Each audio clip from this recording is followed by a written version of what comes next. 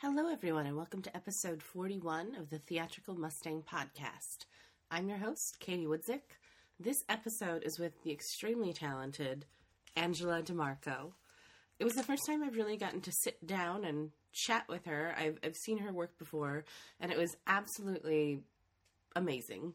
As I post this episode, Angela's in tech for Knocking Bird by Emily Combert, which is a world premiere play produced by the Umbrella Project, which is an organization that's trying to make Seattle a destination for new play development. And I have to tell you, after speaking with Angela in this interview, I basically went right online and bought my ticket because she's so passionate about the craft of acting, and I can't wait to see her on stage. So, Knocking Bird opens September 11th and runs through October 3rd. It's at West of Lenin. And you can get tickets via Brown Paper Tickets. We'll have the link in the episode description. We also talk about her production company, Mighty Tripod Productions. And we have the link to that website in our episode description as well, with all the great stuff that they're working on in film and actor training. So, enjoy episode 41 with Angela DeMarco.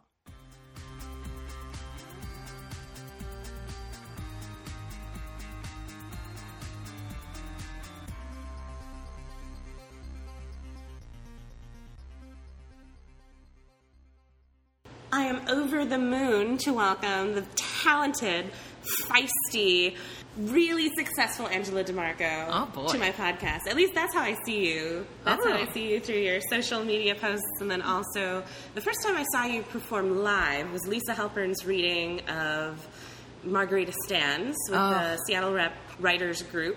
But then I saw you before that in Anisha's web series Crave, and now we get to sit down and talk to each other, and I'm super excited. Well, thank you for having me. Oh, you're so welcome. So we are talking about Knocking Bird, which is a show that's opening on September 11th with Umbrella Project. Mm-hmm. Tell me all about this show. Okay, so Knocking Bird, this will be the world premiere, but the play, and it's by Emily Combert, and she started off as this just being, I believe it was like a 10-minute short. And it's had this great birth process. It went from that into a one-act, into going through Rep's program, the same that I did with Lisa's play, and now has become a full-length 3-act play. So this is also not only its world premiere, but Umbrella Project, which is a brand new organization run by 4 amazing artists that they want to be basically the, not the only source, but one of the major sources to bring new works to Seattle. And so this is their first production as well. So it's just a lot of firsts. And I have, not by choice, but just by lack of auditioning, or I've been really sucked into the film world, I haven't been on stage for about a year. Oh my gosh. It's, which I miss it, so I'm so glad to be back. So when I auditioned, I just thought, I'm just getting my little birdie feet wet again. And Paul Bedritis was amazing during the audition and the callback, and I got to be paired up with Samuel Hagen. And Sir Hagen and I did a show a while back at Annex Theater called Team of Heroes. Okay, yeah. With the wonderful Jamie Roberts directing, where I got to yell and scream and be a bitch. And so this was kind of cool to be more the introvert or more the fragile and a little bit sexual Isa in Knocking Bird. And so we discovered all this great stuff in the room, and then I got the call and I got the offer and I did a happy dance. And then I found out I would also be working with Alex Samuels, who is phenomenal. So it's just me and these 3 guys, and we've been rehearsing now. I think we're going on, this is our 3rd week. We go into tech this weekend. And I'm not just saying this. It is by far one of the most difficult roles I've ever done, and that's on stage or screen or TV. It's very physically demanding, vocally demanding. The language, the text that Emily's written, I love her to death. She's such an amazing, amazing writer. She came here from the East Coast, and when she first wrote it, she was pregnant. And that's when it was just that 10-minute. And now, this full length, she was pregnant with her second which she has given birth to, a beautiful daughter. Congratulations. I don't want to give away too much, but when I first read the play, it really lends itself, from my character's perspective, for a woman, what is it like to carry a human being inside of you? What is it like to be able to know you can bring life into the world? And what if you're doing so with someone that you are in love with? And what if you're doing so with someone that you're not in love with? And then removing that, what I also got from the play is it's so much about hope. And I think that that's the case for all three characters. And what my character I think struggles with is how far will you go to fulfill what you believe is your true self, and how far will you go to be what someone else needs you to be. And, if someone can't relate to those, I think each of these characters, someone's going to relate to somebody. Somebody might hate me or they might love me. Someone might hate Mason or love Mason, and someone might hate Billy or love Billy. But all three of these characters are so intriguing, and it's such a dark, cerebral cluster of amazing, magical moments. There's almost a cinematic feel to the play, if that makes sense, because there's a lot of imagery. And what our director, Paul, is doing, you guys, and I'm not just saying, get a ticket, come see the show, but he is really mixing the mediums. So we're going to have a lot of sound, and we have a videographer, and there's going to be a lot of great things being built for the show. Again, I don't want to do any spoilers, but it's just something that on the page I thought, how will you do this in a little black box? And we're doing it. And it's blowing my mind. I'm so excited. So excited. So the show opens on the 11th, runs through October 3rd. There is an industry night. Monday the 21st. And if people want to get their tickets and more information, which they will, they want to visit umbrellaprojectnw.org, and we'll have all that information in the episode description. Yes.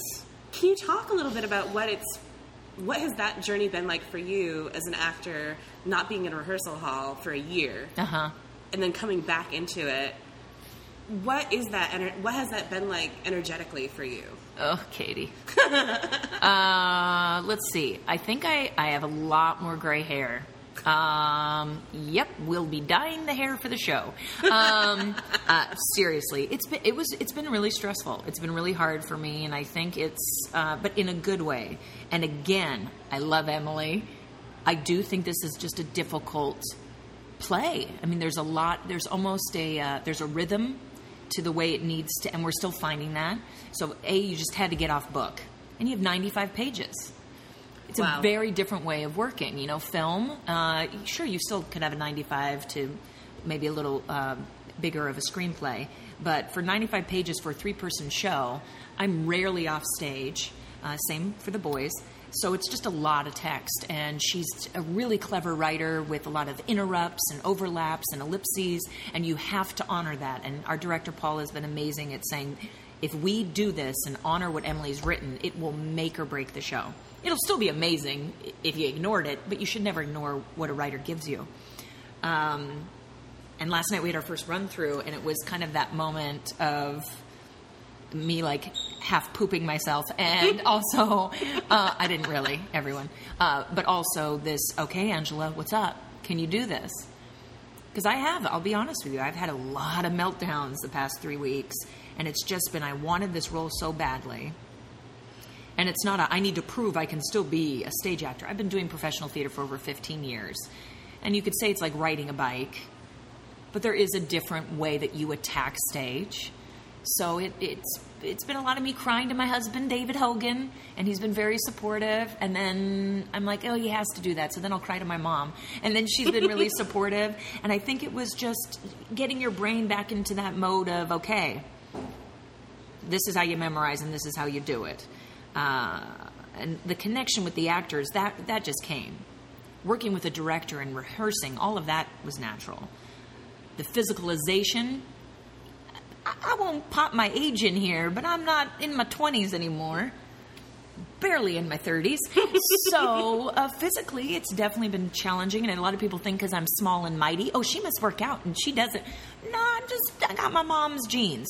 So I'm still, it's an adrenaline situation, but it's also, I need to have an endurance build up. So it's also building that endurance versus film. You can cut, go have another coffee, go back and do it again. So it has just been getting back on that bike and making sure that I can do all 5 speeds, if that makes sense. So, knock on wood, last night it was awesome. And all the text was there, and all the 95 pages was in me. And it was the first time I went home and really felt like, okay, I'm in a good place. I got this. I'm not pooping as much. I shouldn't talk about poop so much. I love it. I know.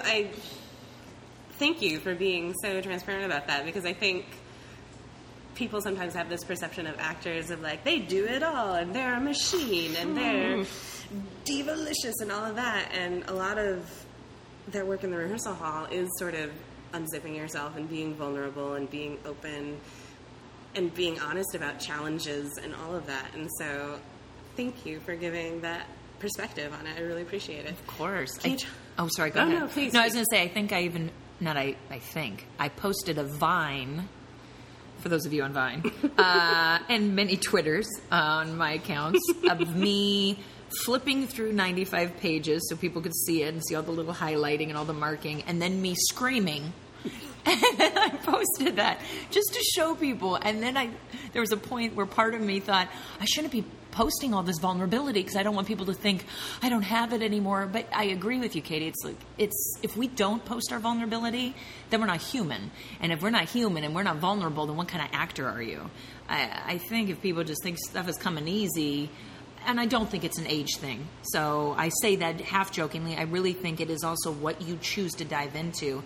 And the reason this play is so challenging is we've got this edge of experimentality about it and naturalism. And on the first day, Paul said this great line. He said, so for all of you, he said this to me and the boys, he said, you guys need to understand this play is on a very thin line, that this side is naturalism and this side is stylism. He said, and it's neither. It's Emily Combert. And it was just like, whoa! And I swear this woman will be referred to like that. Years from now, people will go, oh, I'm doing a Combert. I think she has written something and is creating things. And now I want to read everything she's ever written that challenge artists. And if we all could have stuff like that, oh my God. I think it will just open every side of your brain possible. So I had to say that. No, I love it. Can you talk a little bit about working on a world premiere play and the importance of bringing new work to life in general and to Seattle specifically? No pressure. Literally, I think that's also why the weight, and it's not just on my shoulders. I know the boys also want to do really well, but I think that is why I've been taking it so seriously, and I've had these little meltdowns, more meltdowns than I've ever had with a project, because it's a world premiere, because this is Emily's baby, because Paul has been with it for so long and wants to bring it to life, and now also because Aaron and Sarah and Gavin and Nora, Umbrella Project, want it to also be their baby and bring it to life. So there I just mentioned how many parents who want to make sure that not only myself, but that Sam and Alex, we take care of this baby, we smoothly birth it to the world, and let all of you Seattle amazing people and anyone who comes into town September 11th between October 3rd, watch this baby grow. So it is a lot of pressure. And I think it would be silly to take it lightly. Whatever, it's no big deal. Because you want to honor it. And I'm not saying I don't feel that pressure with any show. You want every show or film or any project you work on to be putting all of you in it and creating it. But I think what's exciting is I get to be the first one. If it ever is published, first performed at West of Lenin, September 11th, 2015, Isa, Angela DeMarco. I mean, there's that. I am the first actor fully bringing Isa to the stage of the full product, but I don't want to take away from the women who read Isa before me. I want to do them proud, just like I do the writers and producers. So it's something of a, I feel honored. I feel scared shitless. Can I swear? Yes, absolutely. And I cannot wait. I really think that this role is one of those, even if nobody came, although I'm hoping tons of people will come, that I am so glad that I got to just be part of this process and creating it with these people. And last night, again, when we did this first run, I think all of us just, at the end, we all just looked at each other, and we had all our tech crew with us, and everybody was just like, shit, we just birthed this thing, and we're all in this delivery room together, for lack of a better, and it feels really good. It's pretty, it's pretty magical. It is. It's magical. It's been a very magical experience. The images, the words, the connections, the energy last night that we felt. And we're just in a rehearsal room. We're not even on stage yet, so I can't even imagine when you add lights and sound and the set and the audience. Oh, and Katie, she'll be there. So I'm humbled by being part of the world premiere. Humbled. I have this theory. I call it acting karma. I don't know if that's appropriate or not, but I firmly believe that as actors, we get the roles that we get at the times in our life that we need to get them. Oh, no. Can you talk about, I mean, you're talking about how this has been one of the most challenging roles you've ever done. Mm-hmm.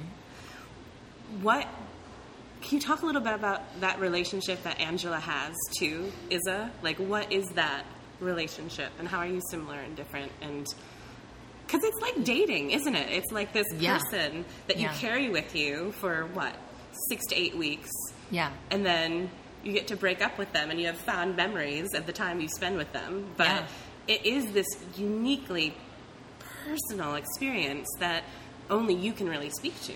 Yeah, it's. I don't want to do any spoilers again with the show. And I also don't want to get in trouble revealing any personal stuff between me and my husband.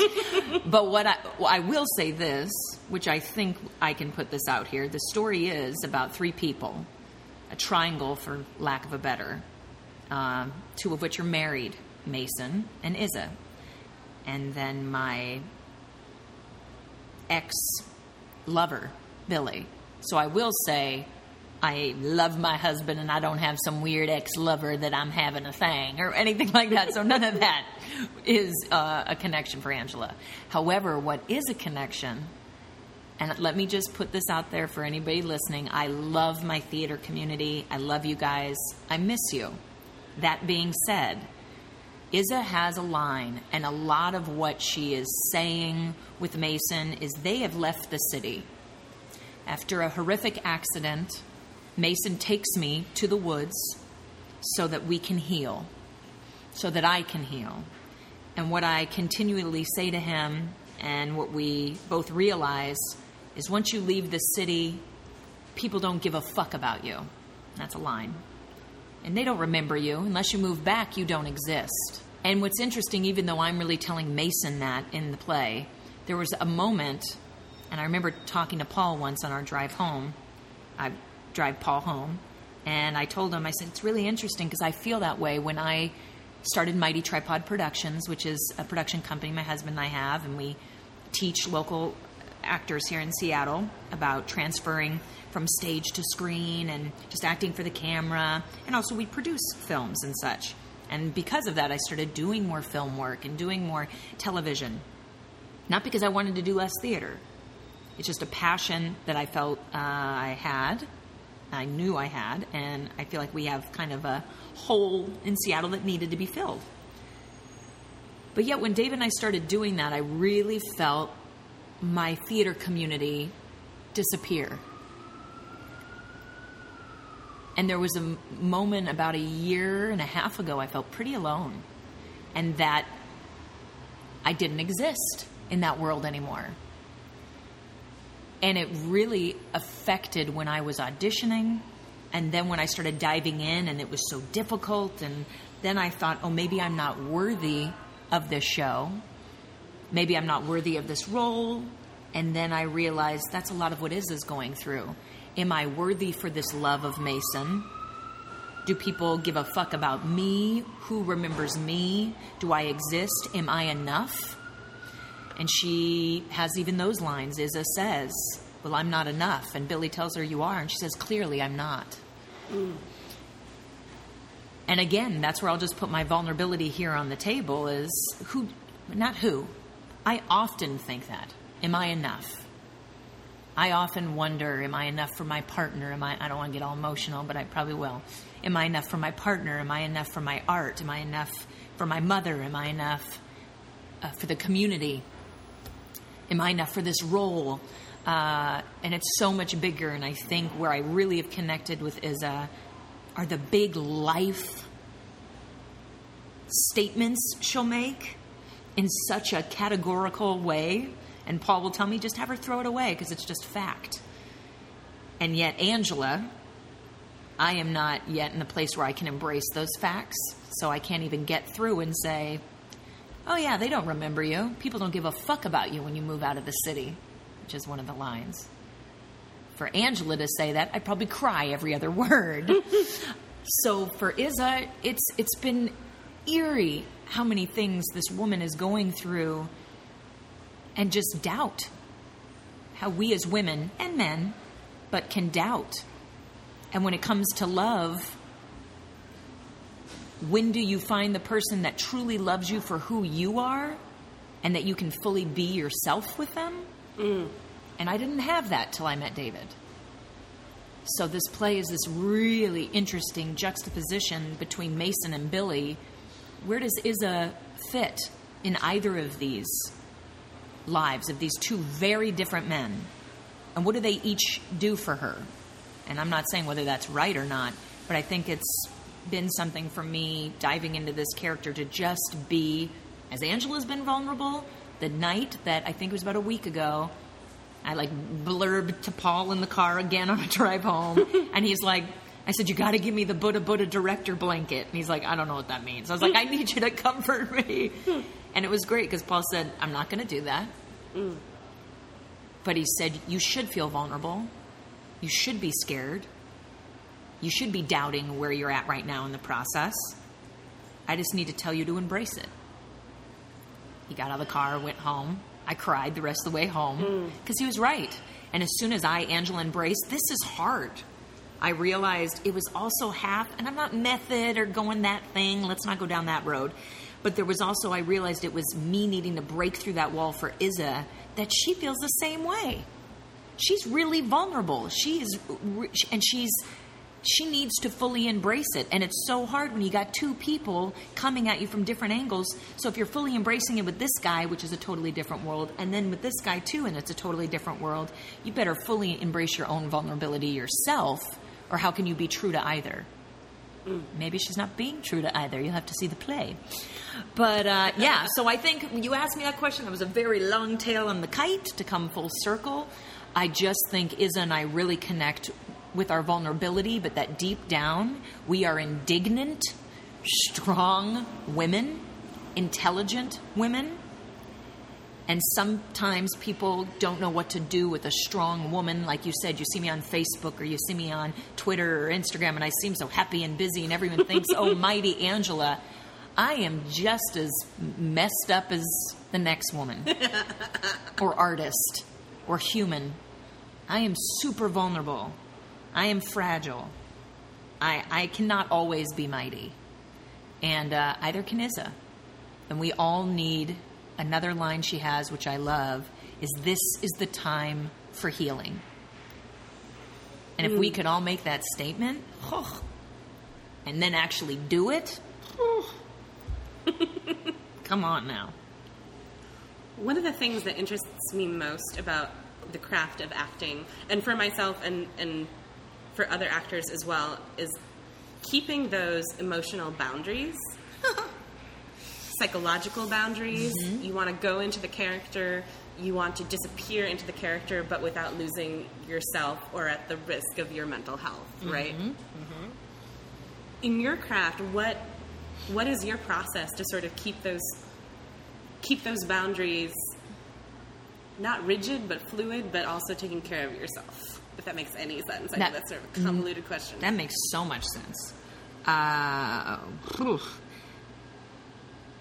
I'll just say this from my gut and from the top of my head right now, that I almost feel with theater, I'm not saying it's easier. It's not. But during the rehearsal process, I find, especially during this, even though I just drew those 2 lines, I was obviously struggling, me, Angela, on the craft, from memorizing to, my body, I'm bruised, I'm sore, blah.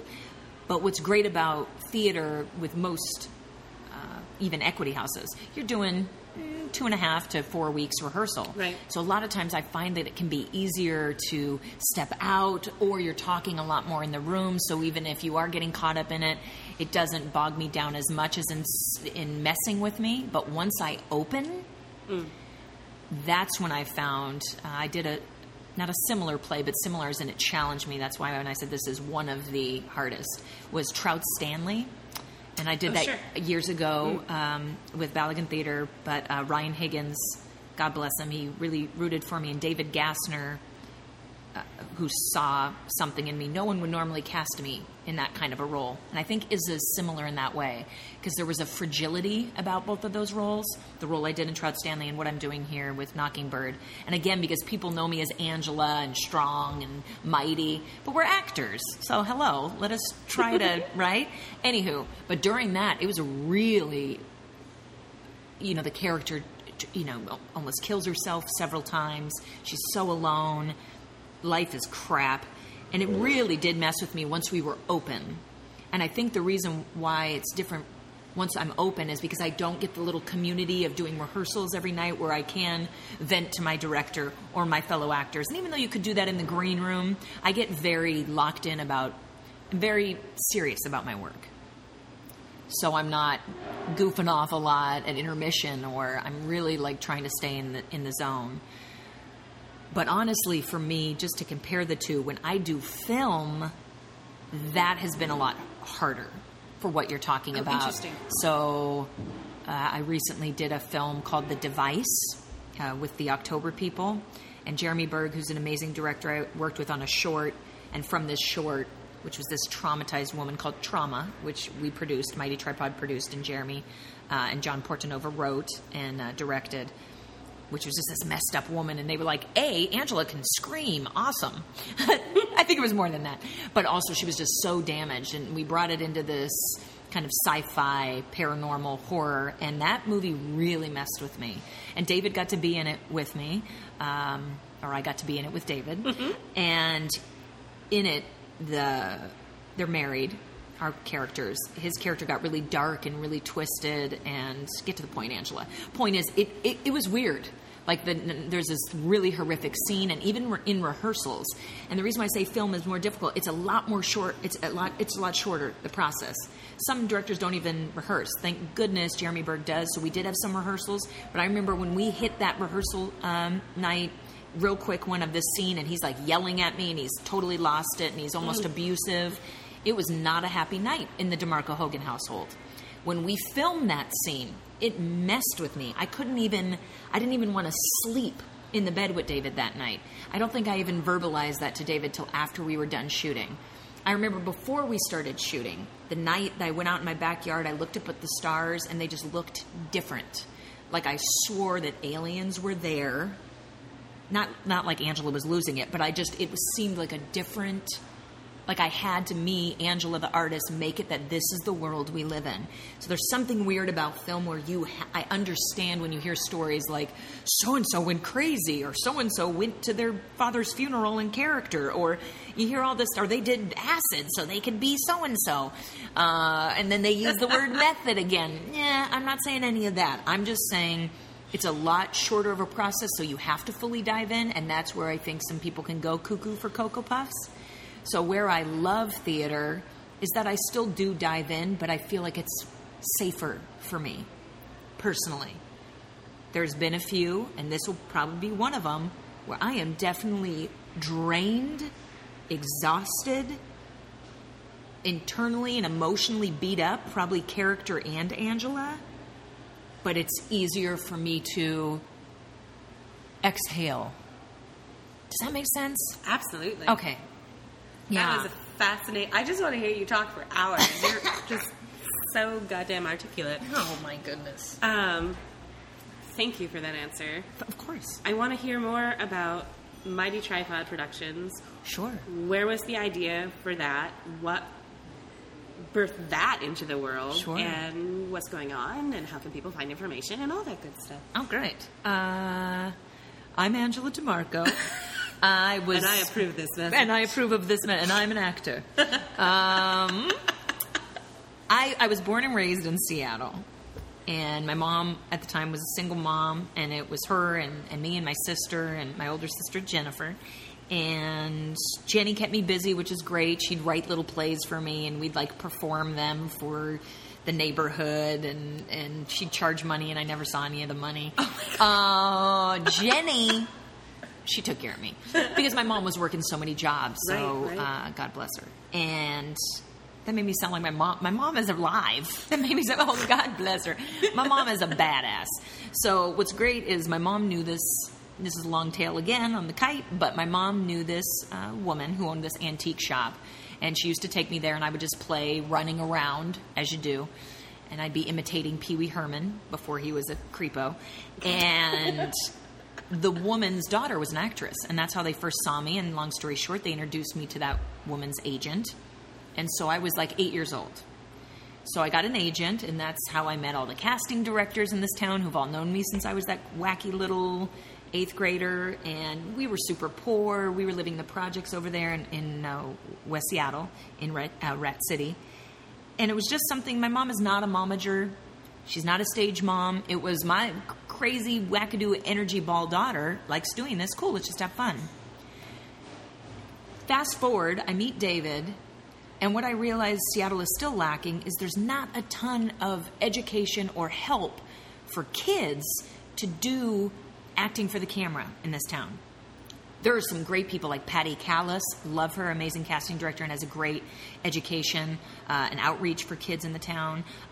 Freehold and a couple of the schools have some things, but not a real base. And because I had done at this point, this is when I now met David, we both were professional theater actors, but wanted to dabble more in film, but it is a different medium. All the same core values. So actors, don't get it twisted. It still should be given circumstance. Be a text detective. Look at where you are. What do you want? You know, the whole where am I? Who am I talking to? What do I want? What's in my way? How am I going to get it? Blah, blah, blah. But not blah, blah, blah. Those are the things you learn in theater that I think so many actors can pull over into film. And I just wanted to be able to share that with kids. So originally I told David, I remember we were poor. And thank goodness Patty Callis and Jody Rothfield, they used to hook my mom up back in the day. I don't know if they remember, with scholarships or a, half off, whatnot. Right. Seattle Children's Theater, which was rocking and rolling then, and they still are today, would also help my mom so I could work with their program. And I told David, I want to give back, because at the time I was working with an outreach program with kids, and I was teaching them sex and life and drug awareness, but through acting, which I know is interesting, but it also was I wanted to reach kids who did want to release an artistic voice, but where are they going to go? And if they can't afford it, what are you going to do? So we also wanted to start producing our own work. A big thing that a lot of people know about me is I do a lot of hashtags that are don't wait, create. And that is theater and also film. I've met so many actors, and there's a lot less film and TV opportunities in this town than theater. So a lot of actors are like, how do I even do it? Well, just create your own. Nowadays, people are shooting stuff on iPhones. Right. But I also want good stuff to be representing the Northwest. We've got some amazing, strong directors and writers in this town that are starting to put us on the map. And I want the actors to be doing the same. And I think it's easy for a lot of us to just get lazy because we're a small town and think we'll never get on the map, and I don't think that's true. And it's starting even more now. We have Z Nation, and even though Portland is right there, just our wonderful sister or brother, whichever you want to call it, but we have Grimm there, and Librarians, and Twin Peaks is coming back here. And there's tons of features that keep coming through town here. Laggies and Ira Finkelstein's Christmas, now called Switchmas. So we just thought opening our own company, would be good, and at that point we were starting to teach adults. So it was also like, we need to put a name to these classes we're holding. We hadn't really done it. And where the name came from was, I'm going to get emotional again. May she rest in peace, our first dog, Vita, Life, who was a boxer mix. Dave and I rescued her from L.A. Dave and I lived in L.A. for a bit, and that was a pretty tumultuous time. And I'm telling you, Vita did save our lives. She probably saved our relationship. She had some aggression. She was abused, and we had to, like a baby, we had to give her everything. When we moved back to Seattle, we found out she had bone cancer, and we had to remove one of her legs. Wow. And thank goodness that we did, and we put her on a little bit of chemo, and we got to have her another year and 6 months. Thus, Mighty Tripod. Oh, wow. So a lot of people, it's also a play, obviously, on a camera tripod, but it really comes from our baby, from Vita, because David made this beautiful poster of her running on the beach with her 3 legs, and it says perseverance. And it's true. Because in this job, if you don't persevere, then what? If you aren't always constantly pushing forward and constantly pushing yourself and pushing your art. And that's what we try to do with Mighty Tripod Productions. Not only do we want to produce work that's maybe pushing the envelope or crossing the line, but we also want to push our students. So now not only do I do private coaching for young actors, and we try to keep it at affordable rates, and then we also teach adult classes, which we charge them the normal. But it's also something that it's just something new that isn't being offered here in town, and we'll even still talk with Patty and Jody, and we're working now with Meg McLinn, who works at Freehold. Oh, fantastic. And she's going to come in. She's also my best friend. Holla! But we're going to bring her in to be teaching a great movement class with us. Kayla Verne is going to come and work with us on an improv class. Tony Dupay, who's an amazing director and actor, works with us. So we also try to bring in other artists. So again, it's just making well-rounded actors representing Seattle.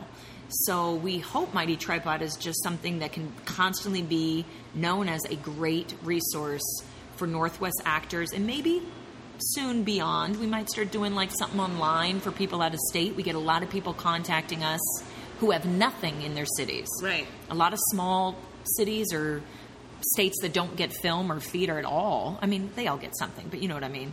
Or how can I do this? Well, just give me some tips. So I think for us, it's trying to give back, but continue doing what we love. Yes. Love it. Okay. Where can people find more information about? MightyTripod.com. And then I love your posts on Facebook. Is it called the Mighty Minute? You have these little bite-sized videos. So we first did Mighty Mondays, and then, which was just every Monday we tried to do something really quick, and it was David, videoing us on his iPhone, and then we'd post it. And again, it's just not just getting our faces out there, meaning getting positive energy out there. So then we kind of got lazy or busy, or I don't know, who knows, I was eating nachos, which I do a lot. So now we do a Mighty Minute, because I think what happened is our schedules were so wacky, we couldn't be like always on Mondays, and then it'd be a Sunday, and we'd be trying to so bleh. So now we just do a Mighty Minute. They're rarely ever a minute. They're usually longer. But it's the thought that counts. And the Mighty Minute is exactly that. And David's tagline is news, views, and education. It does cater most to the Northwest. Sometimes we do stuff that's generic overall. But it's a lot about when SIF was around, we talk about SIF, or the Gregory Awards are coming up, so we'll do a plug for that. If we have something personal, like we're plugging a class right now, we have a 5-week course coming up. We also have our first feature film that Mighty Tripod produced, Paralytic.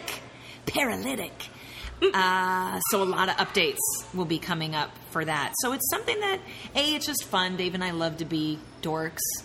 And I think, just like I told you, everyone should show their vulnerability. I think it's important. Oh, look at the baby. Do you guys hear the little baby? I'm going to keep that in because that's adorable. I think that is adorable. Makes my ovaries swell.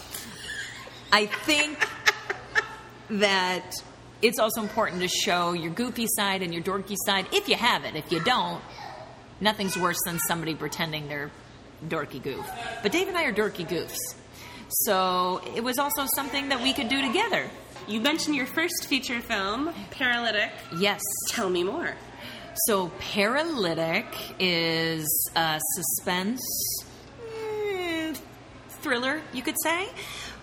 Joey Johnson, who's an amazing writer-director, David Hogan, my husband, worked with him on Joey's first feature, which was called Shadowed.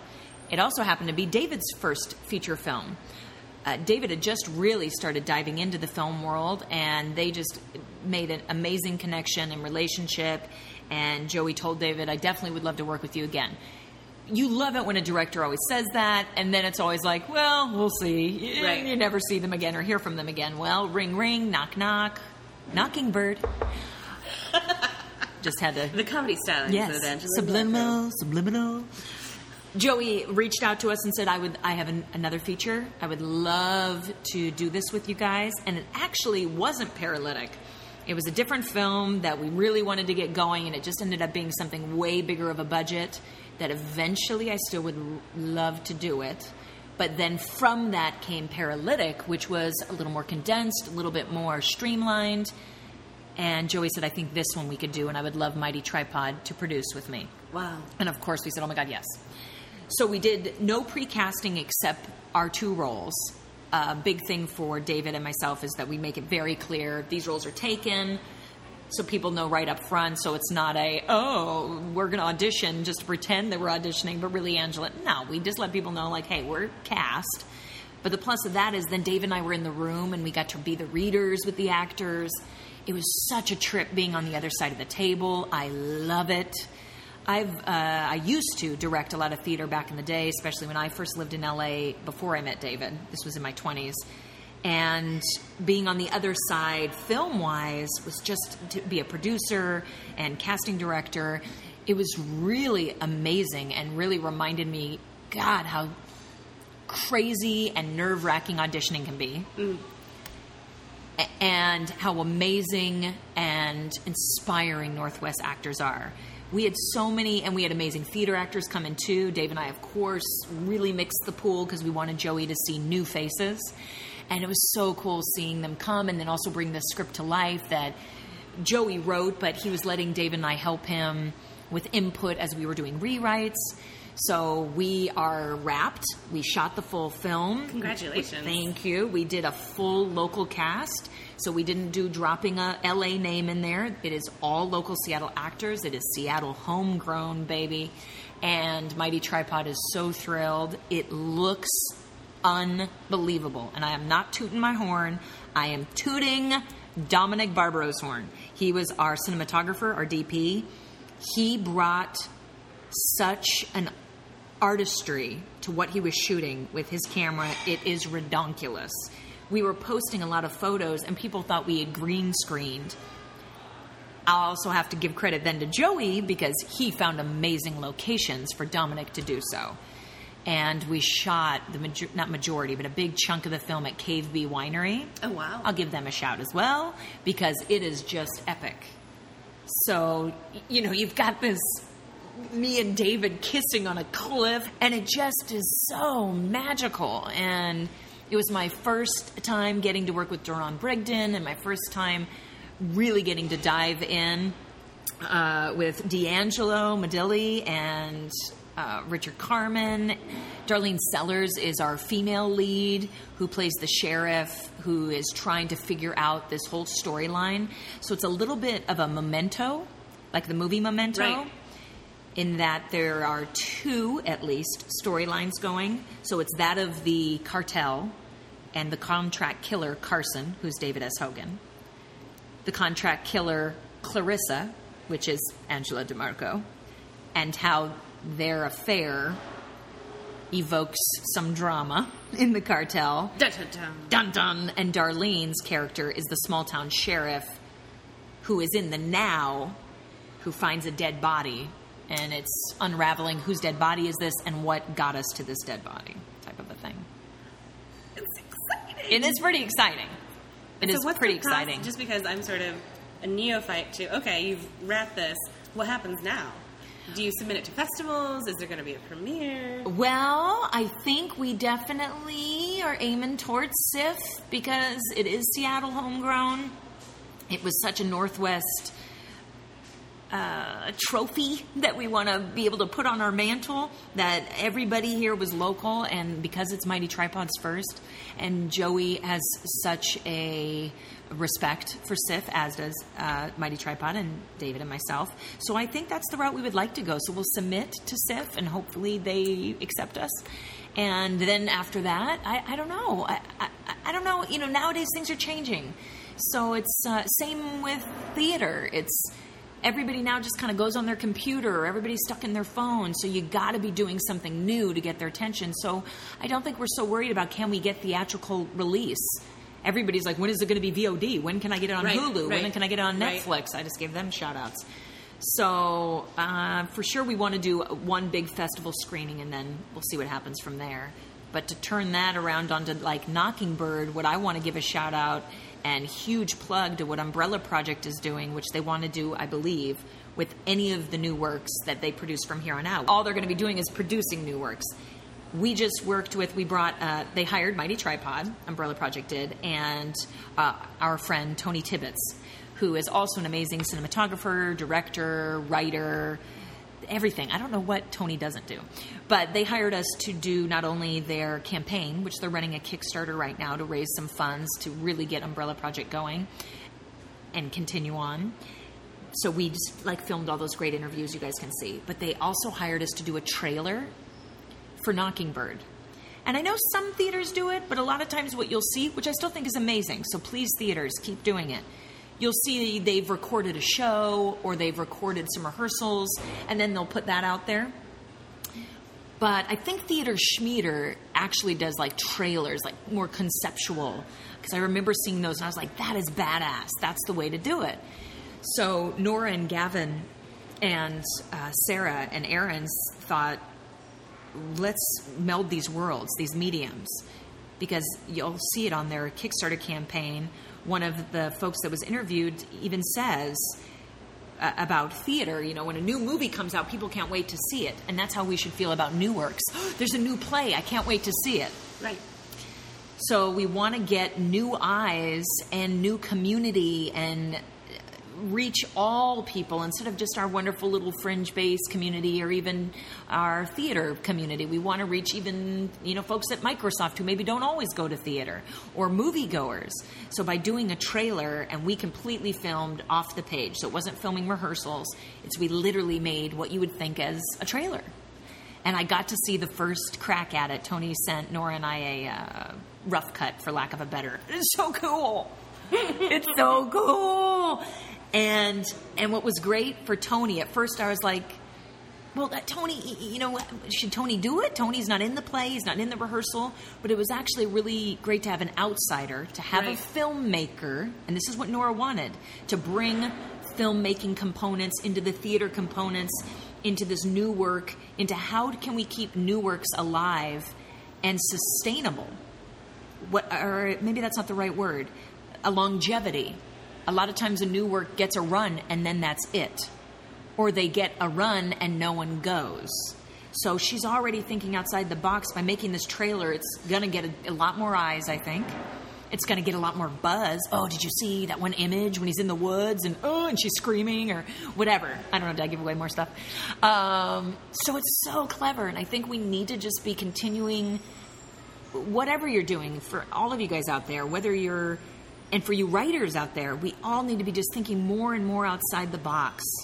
And for me as an artist, but also as an audience member, On the Boards, which is a local theater company here in Seattle, hands down, everything they do, it just blows me away. And Sean Ryan, who was a dear friend of mine and David's, and I say was only because we haven't seen him in forever. We miss you, Sean. He is still an amazing dear friend and always will be. So Sean Ryan, years ago, I wrote a play called Always. And this was my first crack at playwriting, and it got published for a little stint.